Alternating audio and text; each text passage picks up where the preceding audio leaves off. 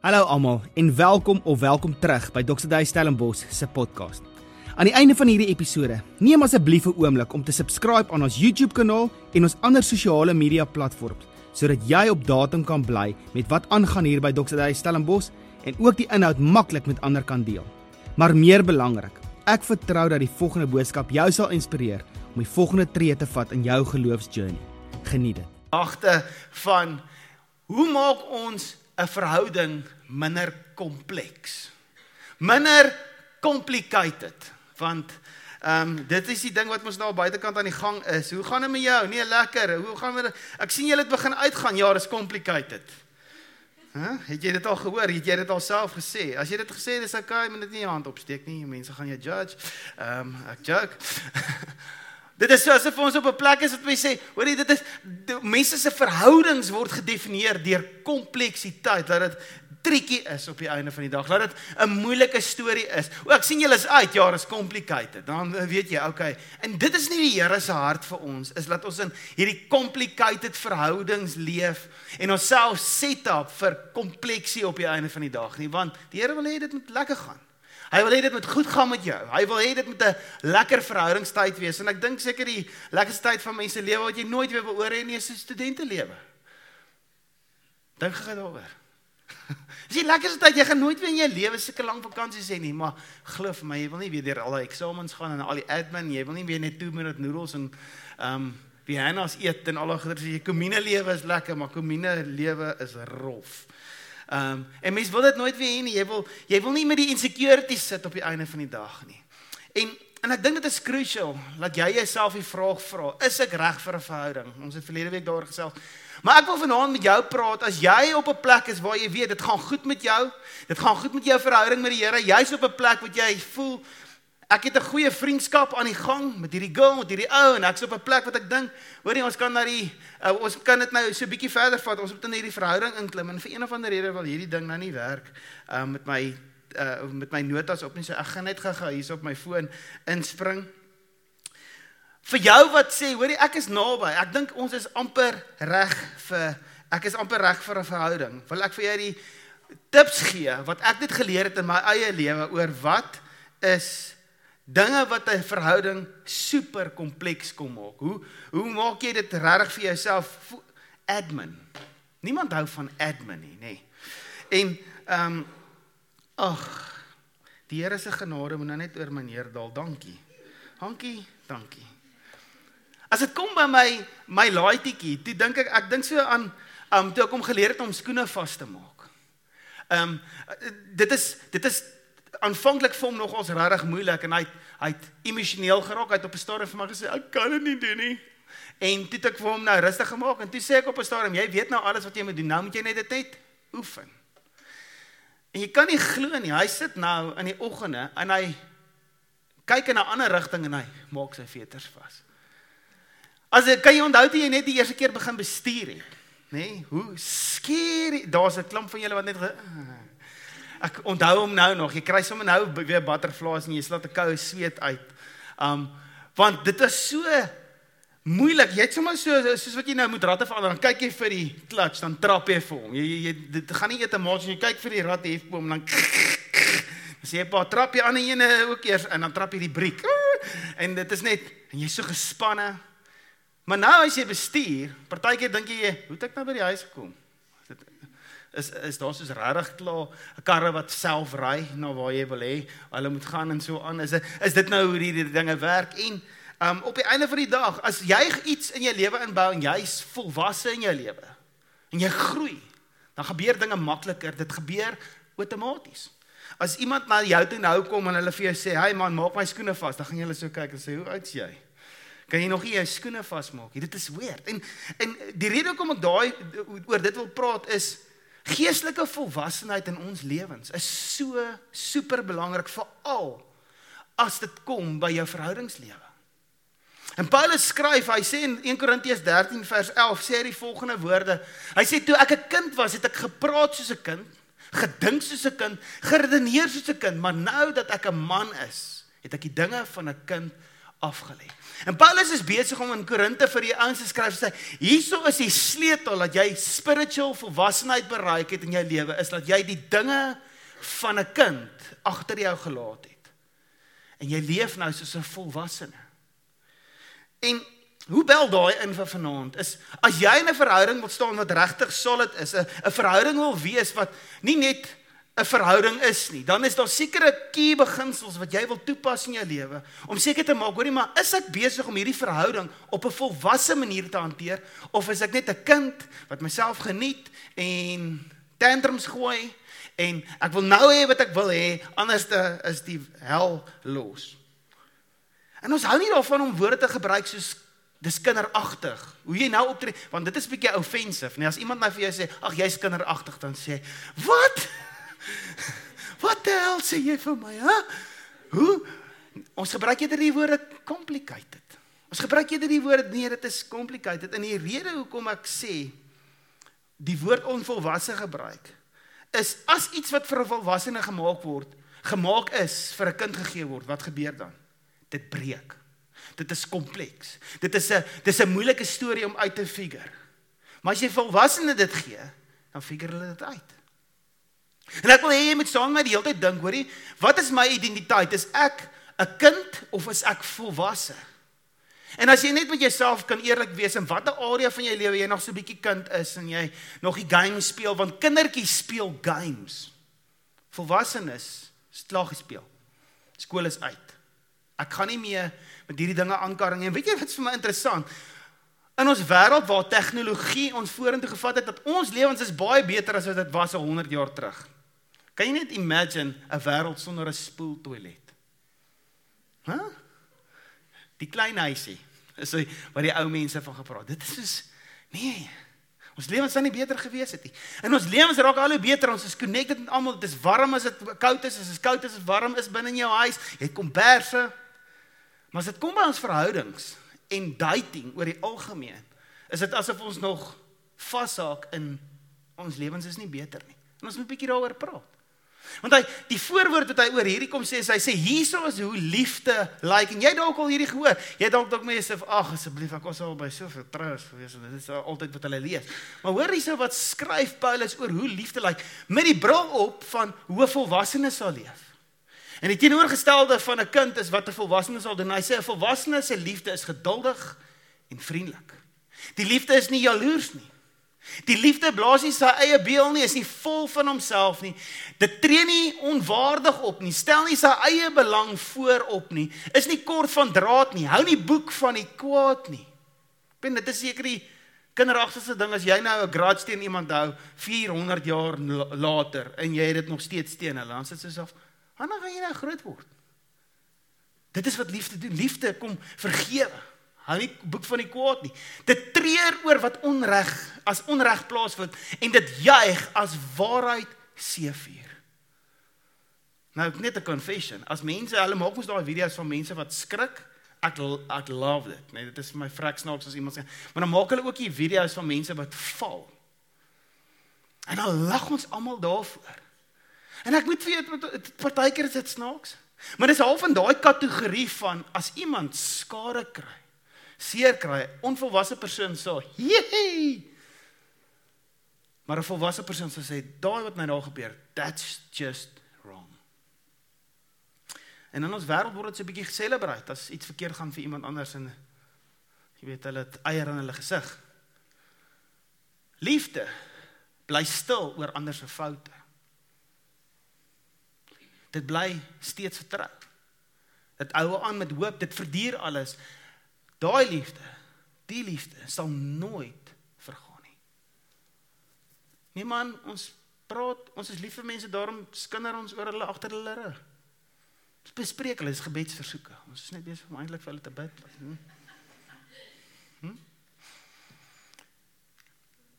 Want ek was eers 'n kind gewees. Ek het gepraat soos 'n kind. Ek het gedink soos 'n kind, geredeneer soos 'n kind, maar nou dat ek 'n man is ek die dinge van 'n kind afgelê. Onvolwasse mense doen presies die teenoorgestelde. En ek dink die rede hoekom liefde so kompleks is, so complicated geraak het vir ons in hierdie wêreld, is omdat dit iets is wat ons nie doen vanuit 'n plek uit van volwassenheid nie. Ons doen dit vanuit 'n plek uit van so 'n bietjie kinderagtigheid. Nou waar kom dating vandaan? Want as jy nie in die Bybel ken nie, sal dit vir jou dalk 'n surprise wees om te sien, daar's nêrens in die Bybel waar daar gepraat word oor dating nie. Daar's nie enige iets wat vir jou aanwys, hoe maak jy 'n app oop vir 'n dating website? Niks van daai goeie staan, want dating was eintlik oor die algemeen, tot die laaste 100 of 150 jaar, was dit nie iets wat deel was van ons samelewing nie. Nou brief history, vinnig, in 1896 is daar hierdie slang of urban dictionary woord gebruik, wat hulle genoem het dating, wat eintlik die slang was vir prostitusie. Dit is die prentjie gewees wat hulle gehad het van dating. Nee, dating, dankie tog, dis verby. Maar dit is hoe hulle, want hulle culture was heeltemal anders te gewees. So, dis net 'n FYI. Maar hoe dit gewerk het in daai tyd, daar was hierdie gereelde, hierdie arranged marriages gewees. En dankie tog, ons lewe nie meer in daai tyd, ek kan my eie besluit maak. Maar wat gebeur het, is as daar 'n familie bymekaar gekuier het, en daar's 'n seentjie en daar's 'n dogtertjie, en hulle is omtrent ewe oud, dan sê hierdie familie bymekaar gekyk het, en hierdie kinders sou mekaar geleer ken het, en hierdie familie sou mekaar geleer ken. Die pa sê die karakter van hierdie laaitjie se ouers gesien het, en hy gesien het, is hierdie seun, gaan hy goed wees vir my dogter. En daar was amper hierdie vaste vertroue gewees, dat as 'n ou karakter het, en hy wys, hoor jy, hy is nie losbandig nie, dan het ouens dit vertrou en gesê, hoor jy, hy kan met my dogter trou. En ons Suid-Afrikaners het ons gesê, nee, hy moet eers die debat en kan piepie, as hy met my dogter wil trou. Al daai tipe van goeders, om net te sê, hoor, dit is kosbaar. In die 1930s, toe karre en so aan in die Eerste Wêreld in Europa en Amerika, toe die term dating eintlik nou begin posvat. En die ouens het dan, in steede van om by die huis te kuier, want dit is eintlik die goeie ding gewees wat hulle gedoen, het hulle die girl kom oplaai. En dan het hulle uitgegaan en ietsie gaan eet en so aan. En so die dinge geprogress tot hier so, in die 50s het hulle begin sê, as jy nou praat van ek date daai persoon, beteken dat jy is in 'n eksklusiewe verhouding met een persoon, jy vry nie in die bondel meer nie, jy is nou net daar. En in 1960s met die hippie tyd en die seksuele revolusie en betroubare voorbehoedmiddel wat actually op die mark toe was. Ons almal weet wat in die 60s en 70s gebeur het mense net gesê, hey, ons hoef nie meer bang te wees nie, want ons kan nou mekaar spring, ons kan nou lief wees vir mekaar, ons kan nou lekker tyd hê, en daar's geen gevolge nie. In die 80s, ek het dit nie geweet nie, maar het die internet eintlik begin funksioneer.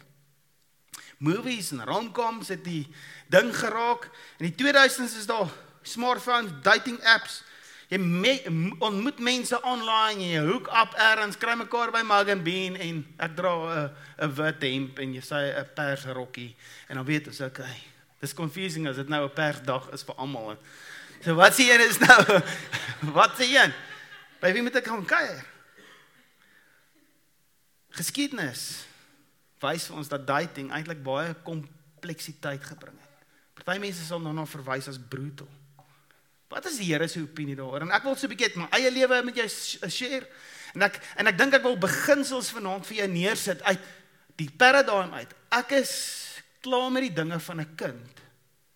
So jy moet jouself opweeg, hoe gaan ek reageer in so 'n situasie? Waarvoor gaan ek ja sê? Vanuit die paradigm uit van 'n kind of 'n volwassene? Eerste ding om 'n verhouding minder kompleks te maak is, moenie net vir van date nie. Nou ek sê nie jy mag nie van hê as jy date nie. Maar hierdie ding van ek stoksiel alleen, daar's 'n liedjie wat David Craven geskryf het. Ek is stoksiel alleen op 'n Saterdag aand. Dan dis half amper die ding wat dit van gaan wat jy sê, hoorie, maar ek wil nie alleen wees nie. En die onvolwasse ding om te doen is om te sê ek het niks beter om te doen nie. Ek meen as sy dit uitvind, boys, ek het niks beter om te doen nie, so kom ek en jy gaan drink koffie, dan gaan sy net sê, en dan gaan sy vir jou backe, dan vir jou sê net, bly weg van my af. Die onvolwasse ding om te doen, is om van te gaan en om te sê, hoorie, kom ons date net, kom ons spandeer net tyd saam met mekaar, kom ek kry jou hart opgewonde oor die potensiaal vir waar hierdie een kan gaan, en om iemand in hulle neus rond te lei, en sommer maar net hierdie casual dating ding te doen, is nie wat 'n volwassene sal doen nie. 'n Volwassene is nie iemand wat net van gaan hê, en ek klim iemand in 'n neus rondlaai, sonder die intensie, dat hierdie verhouding ergens heen op pad is nie. En as jy op 'n plek is wat jy sê, en ons het dit verlede week gesê, as jy met iemand begin uitgaan, en jy het nie intensie dat hierdie verhouding moet groei in 'n rigting waar jy staan met 'n wit trourok, en jy staan met 'n mooi suit aan nie, dan is jy besig om onvolwasse op te tree in hierdie verhouding. Jy moet eerder net sê, wag, ek's nog nie reg vir die ding nie, want as my intensies nie soontoe gaan nie, dan maak jy jou verhoudingslewe complicated. Ek lees die boek van Matthew McConaughey, wat hy, Green Lights, ek weet nie of van julle dit al gelees het, cool boek, okay, hy vlieg so 'n bietjie daarin, en het 'n paar weer goeders wat gebeur het met hom, maar hy maak hierdie stelling, toe hy met sy vrou trou, en hy sê, if you just live together, you live for the present. If you marry, you live for the future. Toe ek dit hoor, te besef ek net, hoorie, as jy volwasse is, dan dink jy aan die toekoms. Onvolwasse mense dink nie aan môre nie.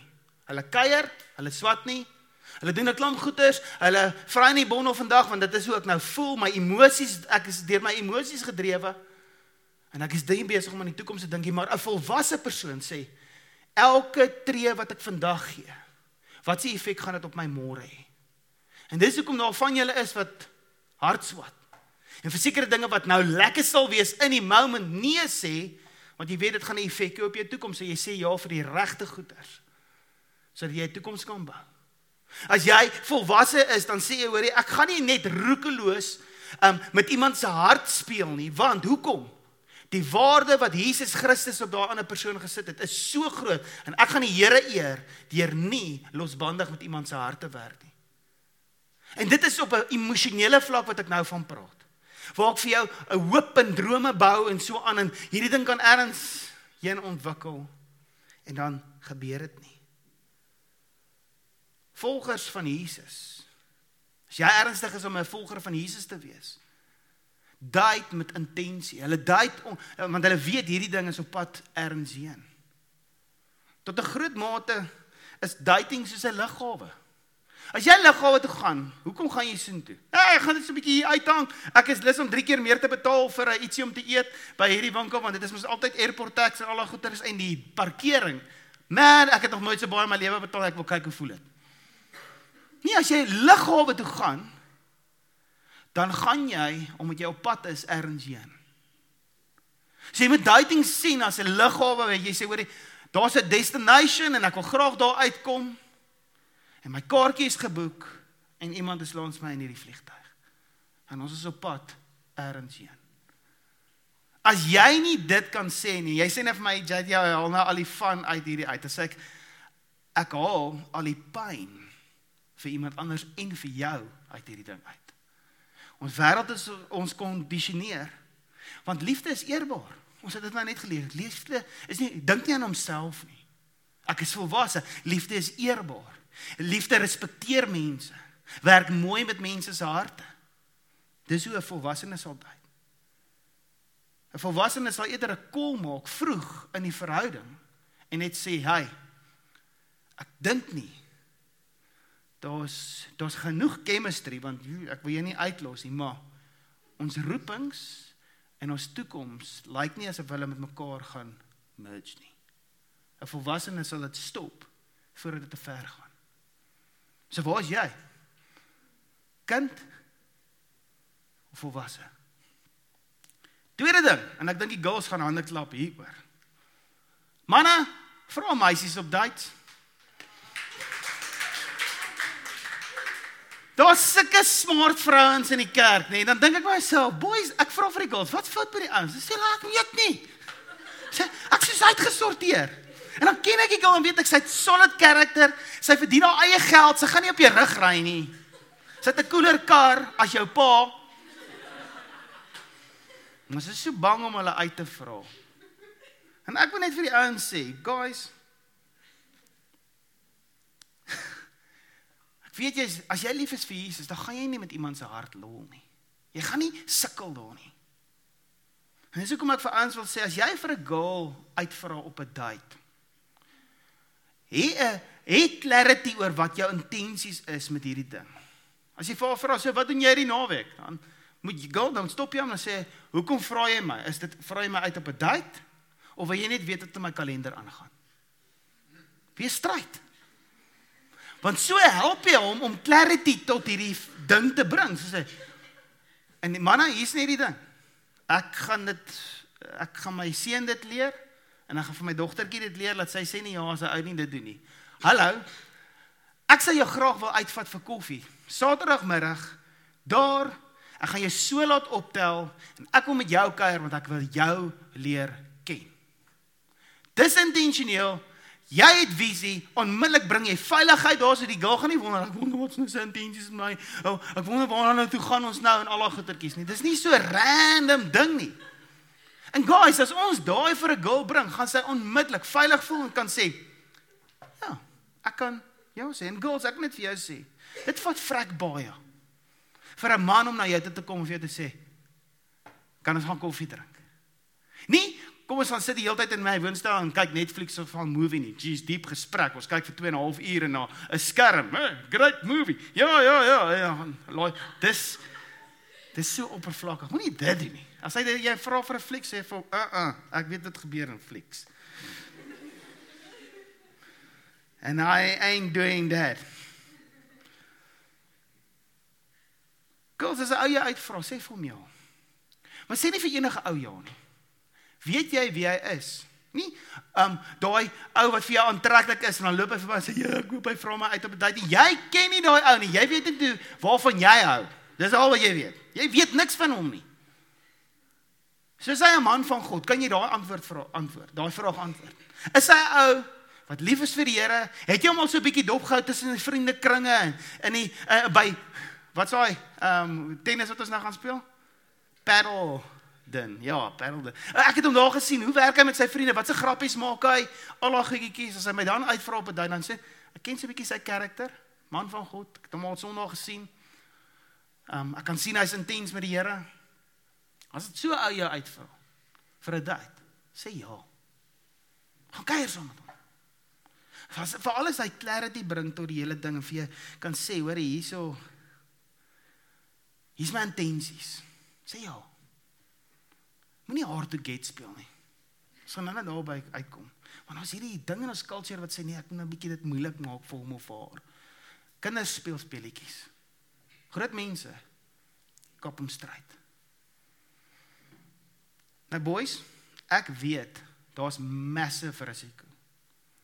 Dat as jy vir die girl uitvra op 'n date, dan sê sy vir jou, nee. En ons is so bang vir daai freaking verwerping, dat ons dit net eerder los, okay? So girls, sê ja, okay? Sê 'n bietjie ja. Yes, man. En guys, dit kan gebeur dat die meisie dalk vir jou sê, hoor ek het jy nou al leer ken, jy's cool ou, maar weet ek is onseker. Die volwasse ding is om te doen, is om te sê, ek respekteer jou. En jy gaan jouself dalk daar so sit, en wat gebeur met ons manne, ons wil onsself beskerm, soos praat allerhande nonsens, en ons is nie kleer oor hierdie ding nie. Ons probeer net onsself beskerm, vergewe ons. Maar boys, as jy na 'n girl toe gaan, wat jy weet, is 'n vrou van God, sy is lief vir die Here, ek jou dopgehou, ek het gesien hoe jou karakter, ek wil jou graag bietjie beter leer ken. As sy vir jou nee sê, dan wil ek vir jou net sê, ek is trots op jou, dat jy die ding gedoen het wat 'n volwasse man doen. As 'n girl in die oë kyk, vir 'n stryd vra, kan ek saam jou gaan koffie drink, ek wil jou beter leer ken, ek laai jou so laat op, ek vat jou so toe, ek sê jou so laat by die huis hê. En dan is jy 10 minute vroeg, dit wys, ek eer jou. Manne, nou gaan julle hande klap. Meisie sê net ja vir dates, asseblief. Nie enige date nie. Nie enige date nie. 'n man van God. Help hom. As hy jou vra op hierdie date, help hom. Sê vir hom, wat is jou intensies? Wat gaan ons doen? Ja, ek mag gedink ons hang 'n bietjie uit. Ek hang nie, biltong hang. Okay, so dis nie wat ek gaan doen nie. Ek gaan nie net uithang saam met jou 'n movie kyk en al daai goeders nie. Hier is die ding. Girls, jou hart is kosbaar. En jy moet jou hart beskerm. Maar jy moet ook jouself nou nie in 'n klooster toebou. En nooit vir 'n ou wat well intentions het, goeie intentions het vir jou, goeie maniere het, karakter het. Moenie net so blind wees en die hele tyd vir daai ouens ook in nee sê nie. Daar sal 'n vraag wat na my kant gekom het, mag 'n girl 'n ou uitvra op 'n date? Wel, daar's niks in die Bybel wat vir jou sê, daar staan geskrywe, girls mag nie ouens uitvra op 'n date nie. Daar's niks van dit nie. Maar hier's my opinie. Wanneer jy 'n ou uitvra op 'n date, dan stuur jy so klein bietjie die leiding wat hy moet bring tot die verhouding. Dan stuur jy so bietjie die inisiatief wat hy daar moet hê, want ek weet, girls, jy kan nie wag. Sien jy my raak? Ja, okay. Dit is staan! Laai hom bietjie. Laat hy die inisiatief neem, want as jy hom uitvra, vat jy die inisiatief by hom weg. En ek weet, jy soek 'n leier, jy soek 'n ou wat sterk is, wat 'n ruggraat het in sy lewe. Ek dink ook daar's iets in ons kultuur wat die passiwiteit van manne gaan aanwakker. Daar's iets, ek weet nie hoekom ons so passief nie. Ek dink ons wil onsself beskerm. Ek dink ons is insecure partykeer. Maar as jy vir 'n ou uitvra, neem jy eintlik die inisiatief en die leiding wat hy moet bring en eintlik tot daai groot mate dat jy kweek 'n kultuur van passiwiteit. So ek sou vir jou sê, ek weet nie of dit 'n wyse besluit is nie. Want 'n volwassene is nie haastig nie. 'n Volwasse druk nie die mango ryp. Hy's nie ryp nie, maar hy saag, ek het vir hom gesqueeze. Enjoy. Al wat jy met daai ding kan maak is achar, en dit is nie so great nie. Dis wat jy moet gebruik vir 'n achartjie, is 'n groen mango. As jy jou skoene kan vasmaak, dan sê dit, jy is volwasse. En as jy deur die lewe kan gaan en sê, hoorie maar, okay, ek dink dit is ideaal vir 'n girl om 'n ou uit te vra. Maar, dit staan nie in die Bybel nie, so, dit is jou keuse. Maar sê ja vir 'n date. Come on. Die ouens bloei daar buite. 4. Hoe om dit uncomplicated te maak is, kommunikeer jou intensies. Nie intensiteit nie. Soos daai eerste date, dan sê jy vir, okay, so eendag wil ek vra 5 kinders hê en ek wil daar bly en ek wil hier kan ry en dit gaan al my kinders se name wees. Dis die laaste date wat jy met haar gaan hê, okay? Moenie dit by die ou doen nie. Jy gaan vir hom sien hardloop. Hy gaan net soos, hoor, ek gaan net gou 'n toilet toe en dan betaal jy die rekening want hy's gone. So dit gaan nie om intens daarin te klim en heeltemal whack te raak nie, maar dit gaan oor om jou intensies te kommunikeer. En ek dink, jy wil eerlik wees. Met ander woorde, met die eerste date, en jy kom agter, hierdie ou is oulik. Hy's lief vir die Here, weird sin vir humor. Maar jy kom agter, ek weet nie, dit is lekker, maar wees jy eerlik met iemand. En kommunikeer jy intensies as wat jy dit terughou na hierdie verhouding wat net 3 maande moes gehou het, raak 3 jaar. Want jy is so bang jy offend iemand. Wees eerlik, want 'n volwassene is eerlik. Hulle is eerbaar. En as dit vir jou sê, dit is eintlik nog ons basics. Dis 101 van verhoudings. Dis wees eerlik in jou verhouding. Maar ek weet dit is moeilik, want ons wil niemand seermaak nie. Maar dink jy dit is meer pyn? Dat hierdie verhouding ontwikkel het in 'n ding, en dit is so emosioneel, en al gekies, en jy het eintlik toe op 'n stadium gewoond geraak aan mekaar, en dit confuse vir liefde, en dan kom jy net agter, ek kan nie meer dit doen nie. En dan breek daai verhouding op. Girls, as hy vir jou sê, na date, eerste ene, en hy sê vir jou, hoor ek bel jou weer, hy gaan jou dalk eers oor 3 weke bel. Dan sê jy vir hom, wat is jou intensie? Hoekom sê jy vir my, jy gaan my bel? Is dit omdat jy nou wil net half smart wees, of dit is nou, jy is bang het raak awkward, en jy wil eintlik nou vir my sê, okay, dankie, dit is 'n lekker aand, ek sien jy dalk weer. Wees jy eerlik, moenie vir haar sê, hey, ek bel jou oor 3 weke nie. Ons is so, nee, wat is jou intensies? Hoekom?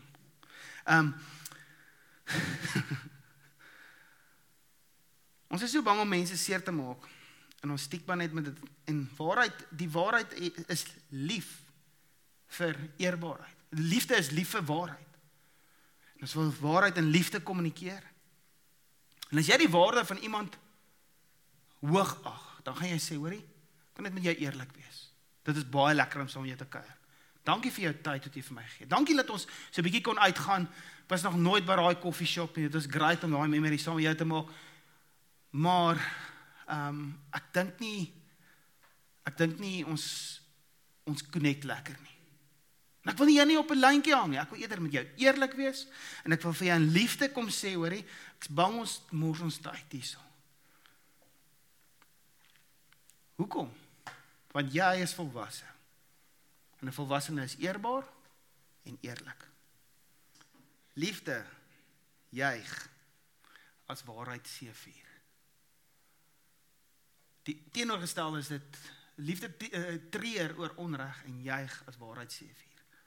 Om eerlik te wees en jou intensies met iemand bekend te maak, dit is wat ek en jy doen. En ons wêreld het ons hierdie kinderagtigheid geleer, dat as jy jou teks, dan wag jy 15 minute. En dan sien jy, sy wag 15 minute, sy het nou al gebloedtiek, maar dit is nou 15 minute later. Ek sien, sy is nog die hele tyd online, met ander woorde, sy chat met allerlei ander mense, en dan sê hy, okay, dan reply sy na 15 minute, en dan sê hy, okay, ek gaan vat 20 minute. En dan raak het 25 minute, en jy bly hierdie hard to get, en hier is die ding wat ek weet, wat hard to get kom doen, is dit plaas, jy wil in beheer wees. Dis hoekom jy hard to get speel. Jy wil in beheer wees van hierdie ding, en as gevolg van dit, het ons hierdie weird ding gedoen. Ons is bang om vulnerable te wees, dis hoekom ons speletjies speel. Kinders speel speletjies, nie volwassenes nie. Liefde plaas nie sy eie beel nie. Liefde is nie op homself gefokus nie, met ander woorde, liefde fokus nie op self nie. Ek moet nie nou in beheer wees van hierdie ding nie. Want as ek so leef, uncomplicate ek my verhoudings. Hou seks uit 'n verhouding uit. Die Here het seks ontwerp vir die huwelik. En is iets wat hy daar gesit het en hy het gesê, dit is 'n ding om te geniet en dit is iets om te explore en te ontdek in jou huwelik. En weet jy wat? Dis veilig daar van ons commitment vir die res van jou lewe. En 'n volwassene dink aan môre en sê, as ek hierdie prys gee vandag, wat verloor ek môre? En as jy nou 'n verhouding wil totaal en al opsmash, dan doen jy dit en jy bring seks in jou verhouding in. Nee, ons is regtig lief vir mekaar en dit gaan ons 'n nuwe level van commitment gee. As ek net soos, hoe het jy dit nodig? Is daar nie klaar intensie, ek weet, daar's nie intensie gekommunikeer nie, daar's nie 'n visie vir hierdie ding gekommunikeer nie. Jy weet nie waar jy in die verhouding gaan nie so, dis die enigste ding wat jy ken. En ons is so gebrainwash amper met hierdie goeders. As ek dit so vir jou sê, dan sê jy, ja, ek weet jy dit. Ek gaan dit nooit doen nie. Maar in die hitte van die oomblik, dan is ons stupid. En ons sê ja vir die verkeerde. Hoor dit hierso wat sê, seks gaan nie jou verhouding sterker maak nie. Weet jy wat doen seks? Dit maak babas.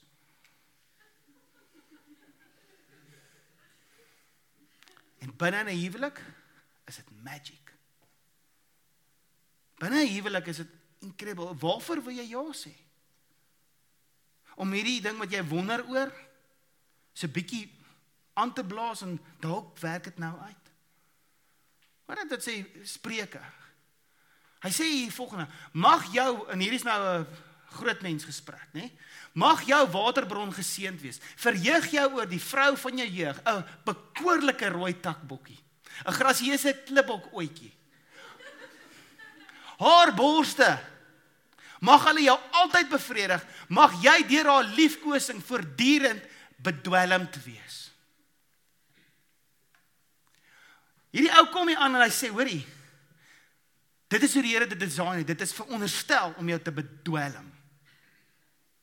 En hy praat van jou waterbron, mag jy jouself verheug oor jou vrou, mag jou waterbron geseënd wees. Praat hy daarso van die intimiteit in die huwelik en hy sê, beskerm daai.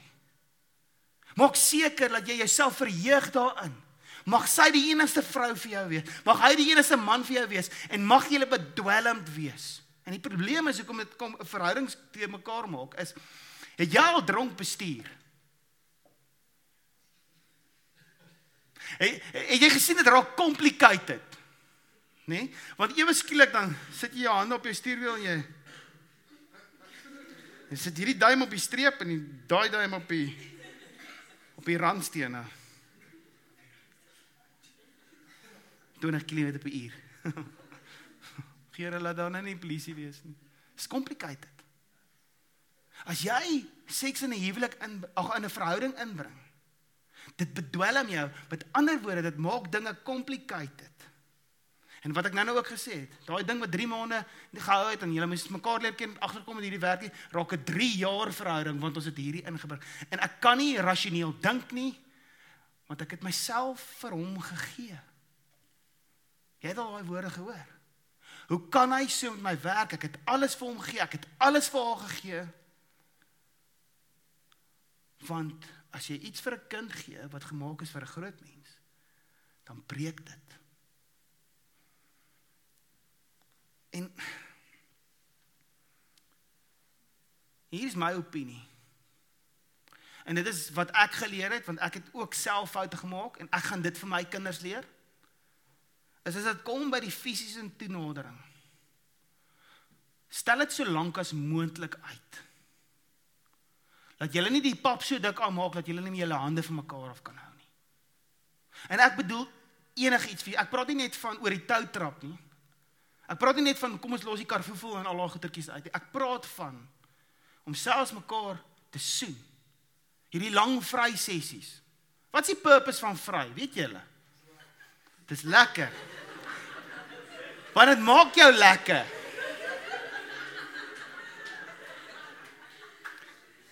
Dit maak jou warm. Dit maak jou reg om seks te hê. Dis die purpose van vry. En dan speel ons met daai vuur, dan wonder ons, hoekom brand ons? En as ek vir jou kan raad gee, net vanuit uit, en jy sê nou vir my, sê, JT, jy's getroud, jy weet nie waar dit gaan nie, jy is stokhoring oud, jy lewe in 'n play world, dan sê ek net soos, okay, cool, jy kan so dink. Ek het nog nooit in my lewe gehoor van 'n koppel, wat gesê het, ons gaan die fisiese toenadering, so lank as moontlik uitstel, en wag vir ons troudag nie, wat spyt was na die tyd dat hulle gewag het nie. Nog nooit iemand gehoor wat sê, ja, dit was 'n drag, ek is so spyt ons het dit. Maar ek het al oor en oor gehoor, mense spyt, dat hulle seks in hulle verhouding aangebring het, te gou fisies geraak. En dit kan kompliseer. Wat doen 'n volwassene? Hy dink aan môre. Sy dink aan môre. En sê net, hierdie is so sacred. Ek wil 'n mooi huwelik hê. Ek wil nie dit moet opeindig soos Ross en Rachel nie. Want dit is complicated. So, wat doen 'n volwassene?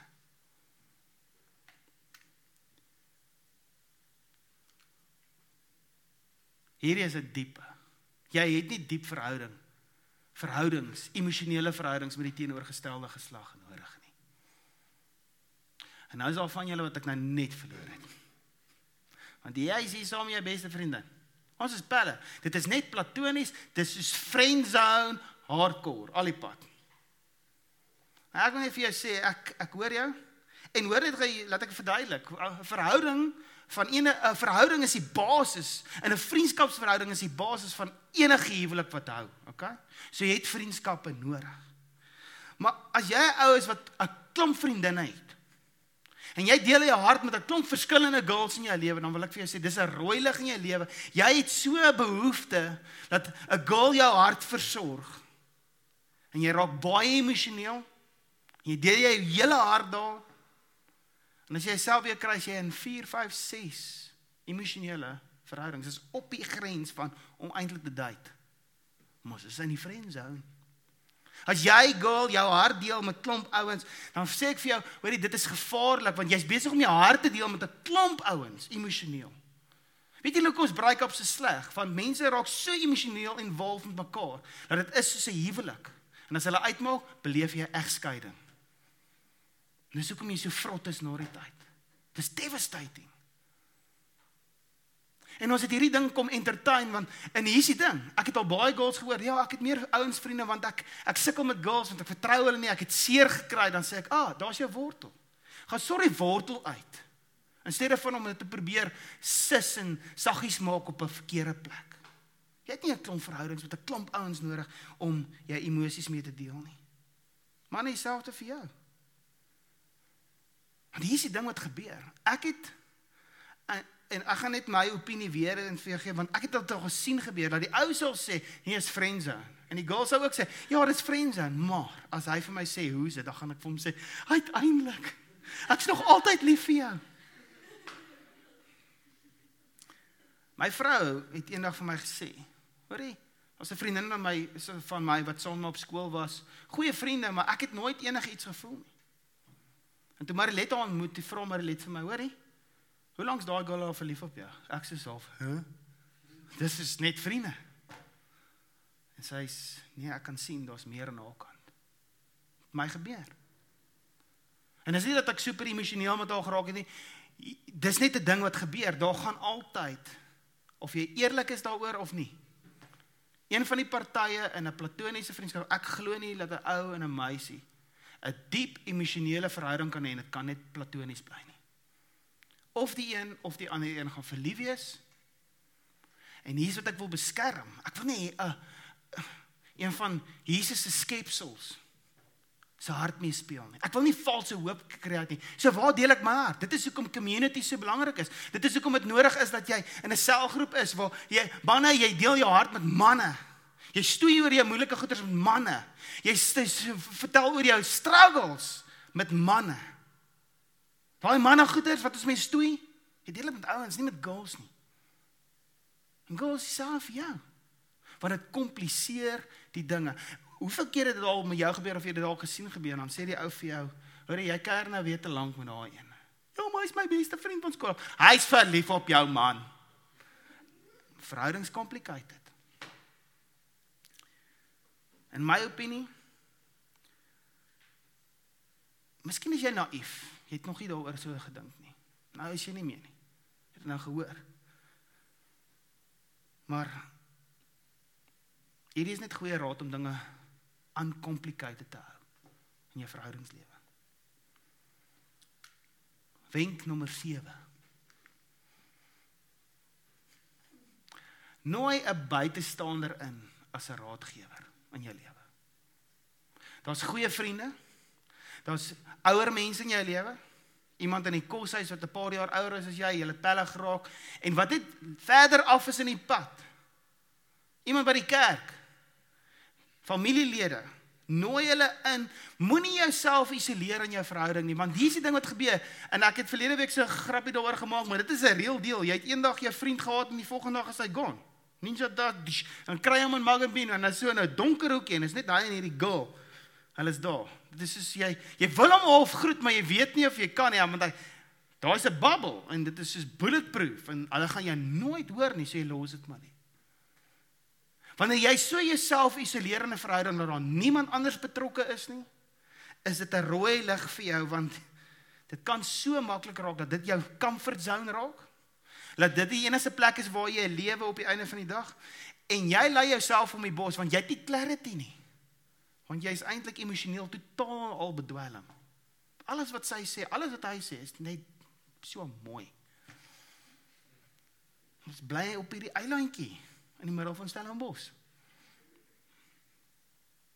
Die beste ding wat jy kan doen, is om inspraak in jou lewe te kry en te sê, hoorie, kom gaan met jou 'n paar dinge bounce. So, dis waar ons nou trek ons verhoudings, ons intentioneel, ons is op pad op 'n paadjie.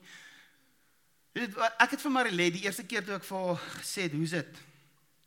Toe was dit aan die einde van haar eerste jaar, einde van my tweede jaar, en ek sê toe vir haar, hoor jy, ek weet jy is nog nie reg vir hierdie nie, so ek verwag niks van hierdie, maar hier is my intensie.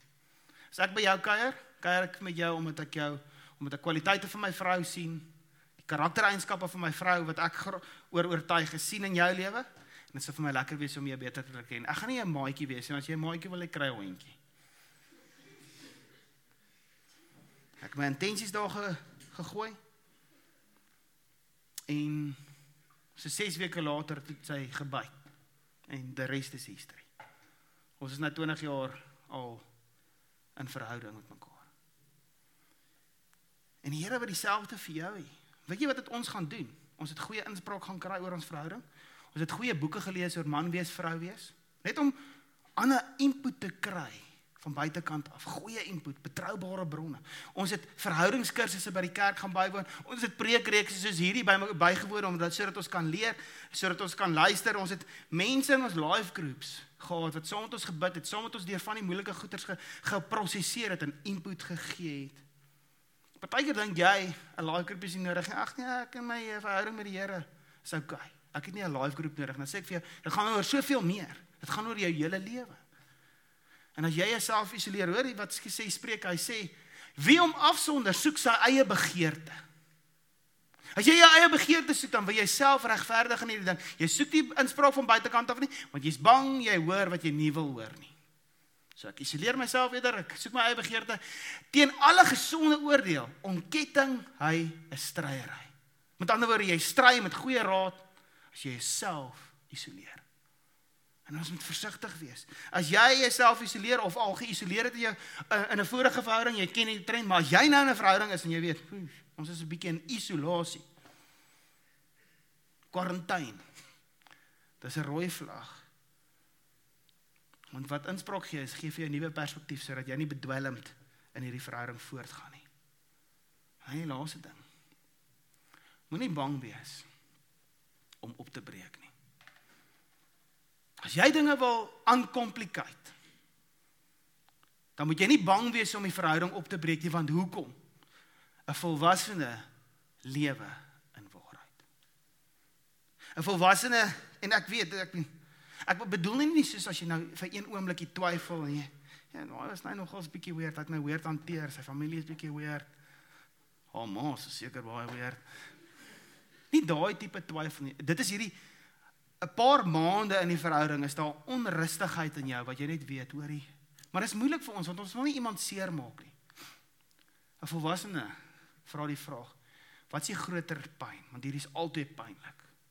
Kom ons karring aan, en dit verwoes ons, of kom ons sê nou 'n bietjie seer, en ons word nie gebreek nie. Want om op te breek, op 'n liefdevolle, eerbare manier, om met daai girl te gaan sit en sê vir haar, jy breek ook met iemand in persoon op, okay? Jy kyk hulle in die oë, jy tekst hulle nie. Jy stuur nie vir hulle 'n briefie deur jou maatjie nie. Jy sit hulle, jy sê, ek en jy moet praat, jy kyk hulle in die oë, en jy honor hulle. Dankie vir jou tyd wat jy saam met my spandeer. Dankie dat jy bereid was om my te leer ken. Dankie dat jy my familie leer ken het. Dit is regtig great, maar ek is nou op 'n plek wat ek net besef, ek is ongemaklik. En ek is ongemaklik oor die toekoms saam met jou.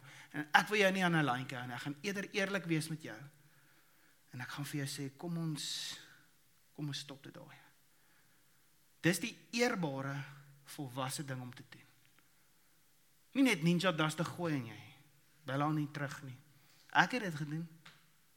My girl gaan kuier, ek het geweet sy is gaga vir my, maar ek is nie eintlik into haar nie. Kuier by alle goedjies, toe ek in my bakkie wil klim, ek het so 1400 nisse aan bakkie gehad, Stella. Ek sny nog spyt ek daai bakkie. En toe maak sy 'n move. Toe sê ek, hey, okay. En ek ry daar weg en ek dink maar myself, wat het jy nou gedoen?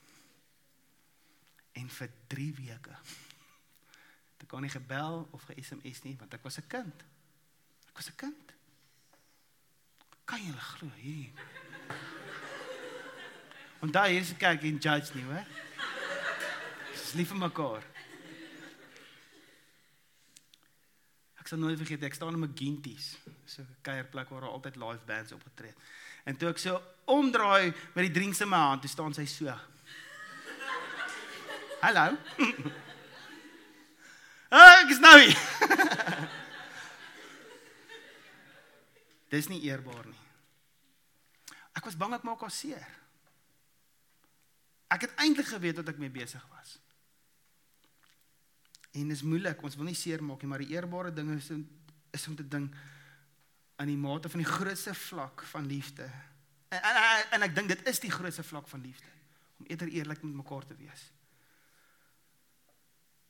Het gaan nie maklik wees nie, maar dit gaan jy nie breek nie. Moenie bang wees om op te breek as jy weet, hierdie gaan nêrens heen nie. Better sooner than later. Weerens dankie dat jy geluister het. As jy in die Stellenbosch of in die omliggende omgewing bly, sal dit so lekker wees om jou by een van ons Sondagdienste te sien. Vir aanwysings, dienstye en inligting oor ons kinder- en studentebediening, besoek ons by doxadio.org/Stellenbosch. Dis doxadio.org/Stellenbosch.